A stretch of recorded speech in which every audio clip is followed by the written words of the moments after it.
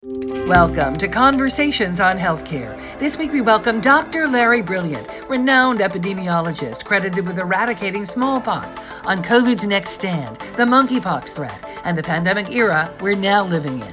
Much better, I think, would be to work on intranasal vaccines that prevent you from getting the whole family of COVID. FactCheck.org's managing editor, Lori Robertson, checks in, and we end with a bright idea, improving health and well-being in everyday lives. Now, here are your hosts, Mark Maselli and Margaret Flinter. Our guest is a renowned epidemiologist and innovator who serves as the chair of the Advisory Board of Ending Pandemics, a nonprofit working to find outbreaks faster around the world. His expertise is a result of his success in helping the World Health Organization eradicate smallpox in the 1970s. Dr. Larry Brilliant has a very appropriate last name. He is often referred to as Brilliant and by many other complimentary adjectives. He's been recognized by Time magazine as one of the 100 most influential people, has led public companies and startups. He's an author, received 4 honorary doctorates, and currently serves on a number of foundation boards of directors. Well, Dr. Brilliant, welcome to Conversations on Healthcare. Thank you so much for inviting me. You know, it's Immunization Awareness Month, and we have a lot to go over on that topic. You have praised the WHO for declaring monkeypox a global health emergency, and you believe ring vaccination approach is needed as New York State, San Francisco, where you're out nearby, have declared it as an emergency situation. I'm wondering if you could give us the details of how a ring vaccination strategy would work. I think my praise was tempered. My exact comment was better late than never, which might be WHO's nickname. We should have taken action when there were 100 cases or 1,000 cases. Today there are over 20,000 cases. We now sadly have 3 deaths to report. During this period, there have also been 5 deaths from monkeypox in the 2 endemic regions in Africa. That alone should make us say that this is an emergency, a disease of international concern. What I'm most worried about, however, is that these 2 spots of endemicity, one in Congo, one in West Africa, with 2 different clades of the virus, those 2 areas of endemicity could balloon up to 100 or 1,000. And then in every large city, we might have endemic monkeypox. And let me explain why that is. First of all, smallpox is not a disease of smalls, and monkeypox is not a disease of monkeys. There are hundreds, if not thousands, of different orthopox viruses. Many of them, like cowpox, can infect dozens of different species, and the virus, which is called monkeypox, is probably predominantly a rodent infection. We don't really know what its original host animal is, but it is certainly capable of infecting hamsters, prairie dogs, giant gambient pouch rodents, and regular urban rats. If we have so many cases of human monkeypox virus and we allow it to grow unchecked, that's like giving Steph Curry unlimited shots on goal, and he will make most of them. What I worry about is that number of replications will lead to so many mutations that the virus may take on much worse clinical characteristics, might become endemic in our urban sewers and urban rodent population, squirrel population. And as it bounces back and forth, we don't know what this virus will do. I have a small group of friends that I'm part of, the smallpox warriors we call ourselves.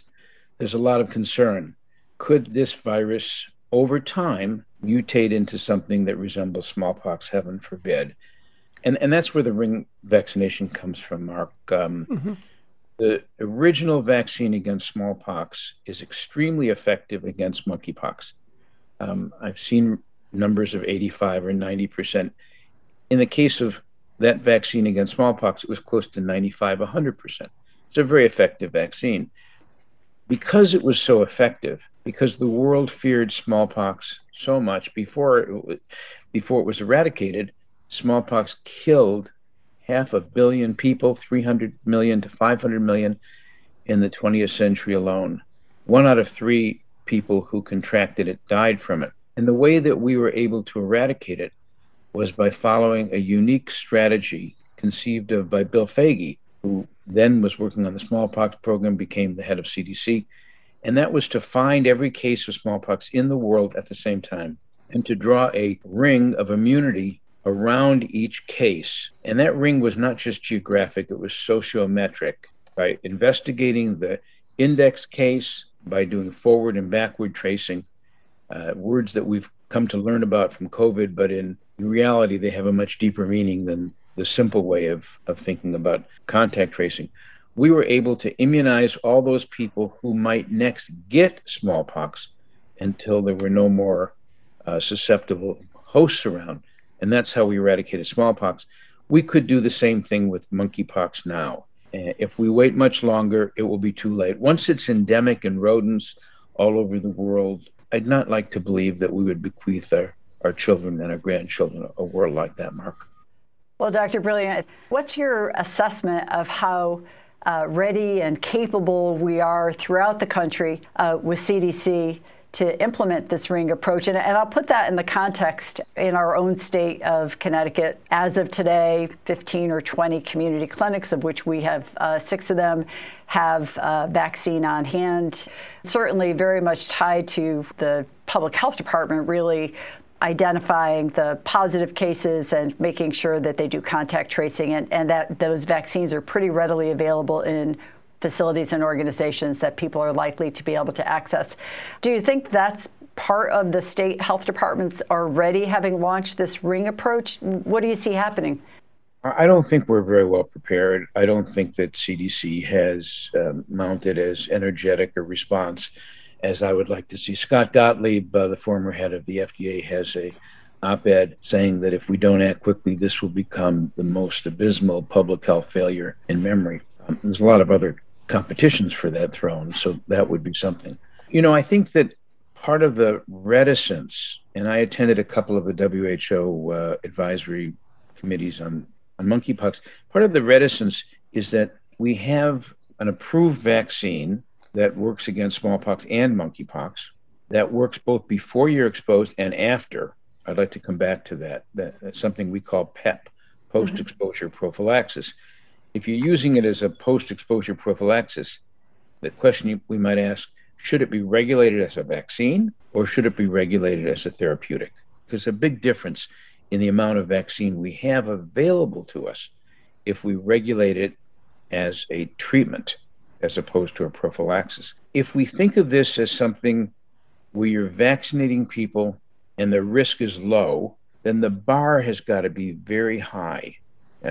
No side effects of any major consequence. If you're using this as something in the middle of an epidemic or a pandemic that's going to save lives immediately, then the bar is a little bit lower. And so the vaccines that we have that are specific for monkeypox, they are mostly without many side effects. The old smallpox vaccine, which we're calling Dryvax, that we used to use by distributing it almost like freeze-dried coffee in little vials, and then reconstituting it in the field, and then using a bifurcated needle, that vaccine has, to me, a very low number of side effects.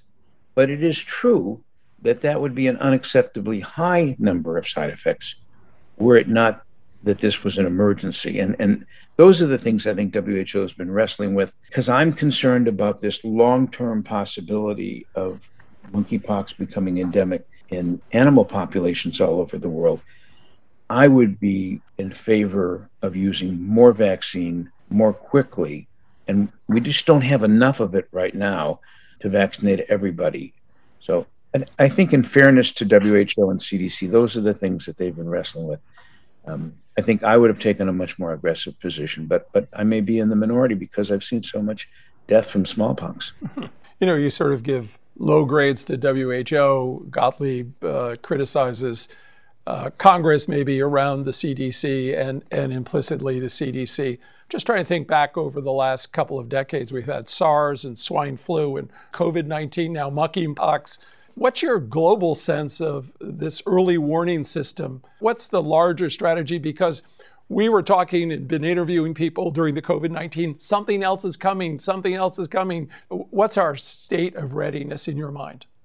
First of all, I give very high grades to WHO for doing what it's supposed to do as a regulatory agency, as an agency that sets standards despite having the world's worst organizational structure, not the fault of the current administration of WHO, but the idea that WHO has to rule by consensus of 100 countries meeting once a year, has a regional structure where all the power and money is in the regions, but the responsibility is at the center. Both of these agencies, WHO and CDC, are a bit long in the tooth from their original structures. You know, I've written a lot about entering an age of pandemics. My colleagues and I in Foreign Affairs a couple of years ago wrote an article about COVID, and we called it the forever virus. Those sound like very pessimistic titles for articles, but they're actually quite optimistic, because if you identify those problems, then you can do something about it. Mark and Margaret, if you don't identify them and you don't name them for what they are, COVID is a forever virus. We are in an age of pandemics. That doesn't mean that we should live in fear. I think there's something like 1,400 recognized zoonotic viruses that can infect human beings. That doesn't mean we live in fear of the environment that we're in. It means we understand what we need to do to identify those pathogens that are in animals that will jump or can jump to humans, that do create illness or death. And we prioritize that part of our health system. And it needs to be permanent. The middle of a huge forest fire like we have in Northern California right now is not the time to start thinking about what the paint on the fire engine should look like. It has to be there all the time. That's what Benjamin Franklin taught us. The fire department's got to be there all the time. And we are in the midst of a fire of new pandemic potential diseases, more so than ever. I think we had a kind of sweet interlude between the Spanish flu of 1918 and COVID. We had two other small pandemics, each with a million deaths. That's what small is in the pandemic world. But that doesn't mean it's going to be another 100 years before we have another catastrophic pandemic. And why is that? Well, because human population is going all over the globe, because we're cutting down rainforests, because we've created climate change that have made animals from the south move to the north and spread their viruses and mingle their viruses with other like species. It's because the human-animal interface has been broken. And when you live in the same ecosystem, you will share viruses with them. And we're seeing with monkeypox a virus that can spill over from animal to an animal to a human, and then spill back, as we saw in 2003 with an epidemic of monkeypox in Minnesota that began in Texas with the importation of exotic animals and led to a small but important epidemic of monkeypox in prairie dogs, which were being kept as pets, and humans got it from the prairie dogs. We've seen with mink in Denmark, mink farmers were able to give COVID to the mink, and then mink give it to humans, so much so that we had to wipe out that industry. We killed 17,000, 20,000 minks.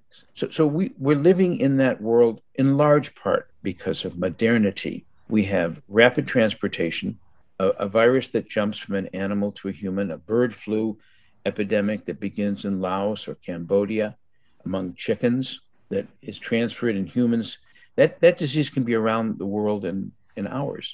So we need to rethink what we're doing. There's a good conversation going on in the world about a pandemic treaty that would elevate our requirements on how to deal with pandemics to the level of a treaty organization. Lots of scientists putting a ring around the world of high-performance sequencing labs. I'm optimistic that there's enough interest beyond just WHO and CDC, but certainly including them. If you add Gavi and the FAO and of really good organizations that are working very hard. But we need Congress to take this seriously. There's been a bill that was stalled for $18 billion to go to pandemic preparedness. Now the Biden administration wants to take away these duties from CDC and bring it into an office. That's what Scott Gottlieb's article is hinting at, and take it, the Assistant Secretary for Prevention, ASPR, and turn that into an agency like CDC. We need to have a national conversation about how important these communicable diseases are that are primarily, but not exclusively, jumping from animals. Don't forget, we've got antibiotic-resistant organisms that have been held in check by antibiotics, and these antibiotics are not working anymore, and there's very few new ones in the pipeline. This is not to scare people. This is just to say we can do anything we want if there's public will, but there can't be public will without public trust, and there can't be public trust without a conversation like this. Well, Dr. Brilliant, I do have this sense of community fatigue to some of this. And in the midst of all of it, we now have the announcement by the Biden administration that next month we expect to have reformulated COVID booster shots available that are expected to hold up better against the now dominant Omicron subvariant. Is this a big step forward? Is it possible to avoid a winter surge as people grapple with the big issues? This next one seems right in front of us. Well, as much a fan as I am of the miracle of the mRNA vaccines, they're not the right vaccines to stop people from getting COVID. They don't produce very much mucosal immunity. We need intranasal vaccines for that. Because they require such deep refrigeration, they don't travel very well. It's hard to get to the 2 billion or 3 billion human beings that WHO classify as being outside of the reach of public health systems around the world. I'm cheered by hearing about work being done now to prioritize these intranasal vaccines. So the mRNA vaccine new iterations that are coming out are improvements at the margin, but they're not dramatic improvements. I'm not so sure that the new vaccines that will come out in September or October or whenever they are approved by the FDA and made available, I'm not so sure that they will be that effective against BA4 and BA5. I hope they will be. From what I understand, they're going to have two different antigens, one for the original COVID and then one for Omicron. But the Omicron that they're targeted against can't possibly be BA5 because we haven't had it long enough. So what I've heard, at least, is that it's just going to be the original Omicron. If that's the case, I hope they're going to be effective. I'd rather see a BA5 specific vaccine, but if you do that, you're going to be playing whack-a-mole because what's going to happen with the next variant. Much better, I think, would be to work on intranasal vaccines that prevent you from getting the whole family of COVID, not just on vaccines that try to catch up with the next variant. That being said, I'm going to stand in line to get it because it's certainly an improvement and an incremental one. Dr. Brilliant, let me turn to the environment. You know, the Senate over the weekend announced, one would hope, a historic agreement between Schumer and Manchin. And it would make about $400 billion worth of investments towards combating climate change. And you're a senior counsel at Scholl Foundation, which is a very strong focus on mobilizing climate action. What difference will this law, if it passes, for the health of Americans, and how can it deliver on its promise? Oh, it's huge. Mark, you probably feel as I do that there's a category of modern risks that are difficult to articulate. And climate change is an odorless, invisible, tasteless gas in the air, and people can't believe it's changing the climate. And so long as we did nothing in the United States, the rest of the world will still look to us. They're not going to do things. India's not going to do things to stop climate. China's going to do less unless we play our role. There's so many people around the world who say the industrial countries have created this mess. Let them clean it up. And if we were absent at the table, if we were not part of the Paris Agreement, if we were not working on cutting carbon emissions, having targets that we meet, that leadership would be gone. And then I think what we do is we all sit around and say, well, this is inevitable. Maybe it'll happen in 50 years. For gosh sakes, it's happening today. Look at the floods in Virginia, the historic. Look at the wildfires all over the West. Look at the great drought in the West. Look at hurricanes last season, gathering much more steam because of the superheated water that creates these superstorms. We are in the middle of climate change right now. And this law, while it's a small amount of money compared to what we need, it is catalytic. I can't overstate how important it is and how thrilled and surprised I was to see it. By the way, there's a similar bill that Senator Pat Leahy from your neck of the woods has proffered. And that's specifically for creating agencies to work on pandemic preparedness. And I hope that bill gets the same attention because we need that just as much. I'm going to ask you to look into your futurist ball maybe for a moment. You are known for the development of The Well, a virtual community that you started way back in the ancient days of 1985 that's been called a precursor of every online business from Amazon to eBay. So I'd like you to look into your futurist crystal ball and say, what's in the future for healthcare in terms of the metaverse? Is there a purposefulness there that can be captured for the betterment of people and healthcare? I haven't thought very much about that. I do think there's some things that you can do virtually as training programs that are extraordinarily helpful. But I actually wish that we wouldn't spend so much time thinking about the metaverse, and we'd think much more about the universe that we live in. There's so much more work to do, Margaret, on the fundamentals, on honesty and transparency and trust and, dare I say, love that we've forgotten about. You can't get good at the metaverse if you're not good at the universe.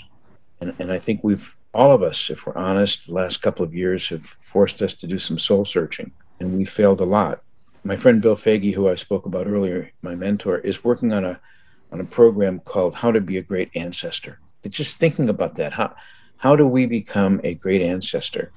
Whether you're dealing with bequeathing a healthcare system that's functional and working and that we don't have anyone who's not covered by health insurance, or whether you're thinking about how do we put in place the stopgaps to prevent the worst excesses of climate change or pandemics or drought or famine, which we are on the cusp of in so many places around the world. Not the metaverse, I'd be happier. Okay. No, I think we Sorry, all would Mark. be. Now, let me shift gears a little bit. The Biden administration has announced plans for legal psychedelic therapies within 2 years. And you've been talking about this for years.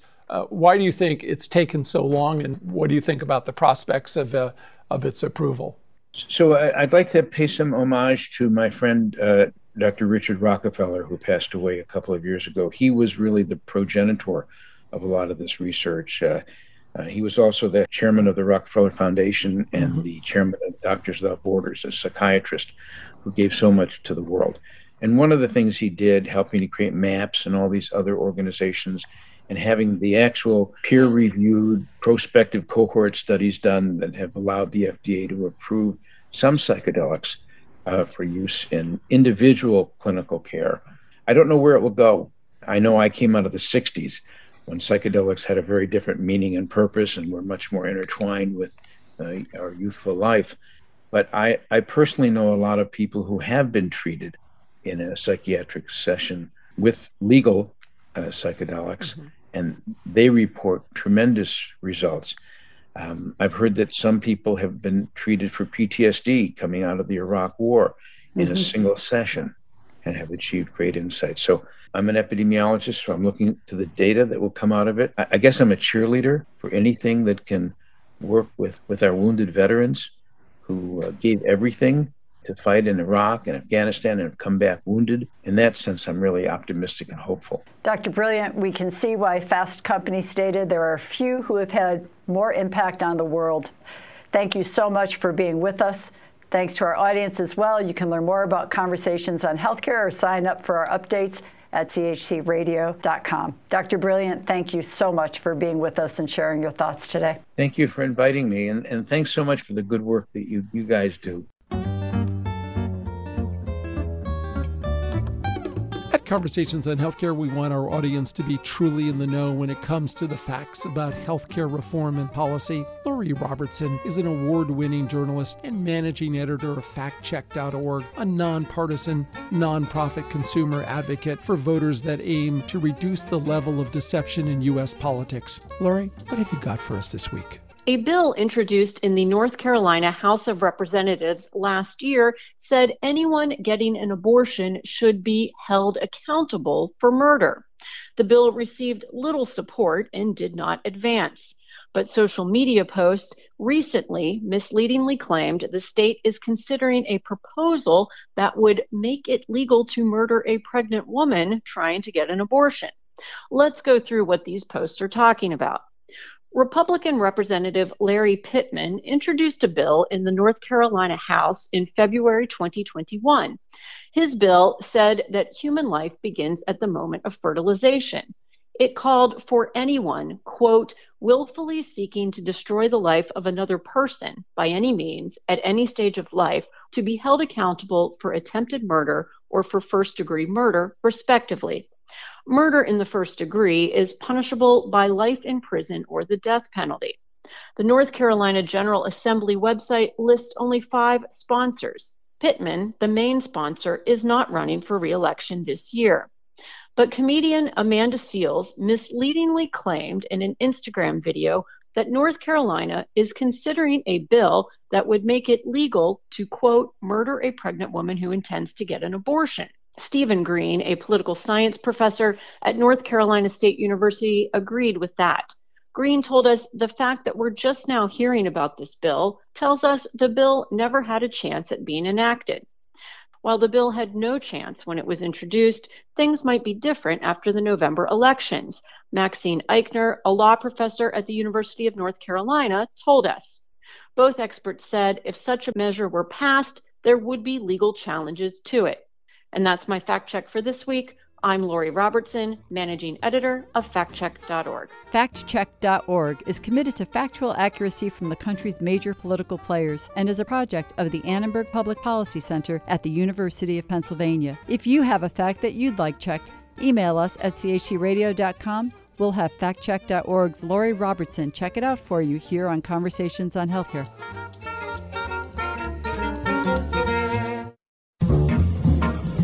Each week, Conversations highlights a bright idea about how to make wellness a part of our communities and everyday lives. Stanford-based bioengineer Manu Prakash has a simple goal. He wants to create a portable medical lab small enough to fit in a backpack, and he's already developed a tool that fits the bill. While sitting under a tree in Uganda, he noticed that the local medical clinic's door was propped open by an expensive centrifuge machine, one that was reliant on electricity, now broken and no longer in use. And he wondered, how could he create a portable centrifuge that would be inexpensive to make, easy to operate, and easy to replace? His inspiration came from a simple childhood toy, the Whirligig, a toy that functions by pulling 2 ends of a string threaded through a round object like a button. So we spent a significant portion of this time truly understanding the mathematical phase space for how you can convert linear motion into rotational motion. There's some beautiful mathematics hidden inside this object. So he took this simple toy idea to another level, creating a human-powered centrifuge made from simple components: paper, twine, and plastic. Altogether, each paperfuge, as he calls it, can be constructed in under 2 minutes and costs only 20 cents. And yet, remarkably, it works extremely efficiently. With this set of principles, we're able to essentially make a centrifuge that spins all the way to 120,000 RPM. In the lab, we can separate and pull out malaria parasites from blood, separate blood plasma. It's currently being tested for malaria diagnoses, but is being readied for far more complex diagnostic challenges. This is a tool that requires no electricity, no infrastructure. You can carry them around in your pockets for a price point of 20 cents. The paperfuge, a cheap but highly effective field tool for clinicians, providing a portable solution to diagnostic challenges, creating a quicker pathway to diagnosis and treatment. Now that's a bright idea. I'm Mark Maselli. And I'm Margaret Flinter. Peace and health. Conversations on Healthcare is recorded in the Knowledge and Technology Center studios in Middletown, Connecticut, and is brought to you by the Community Health Center, now celebrating 50 years of providing quality care to the underserved, where healthcare is a right, not a privilege. CHC1.com and CHCRadio.com.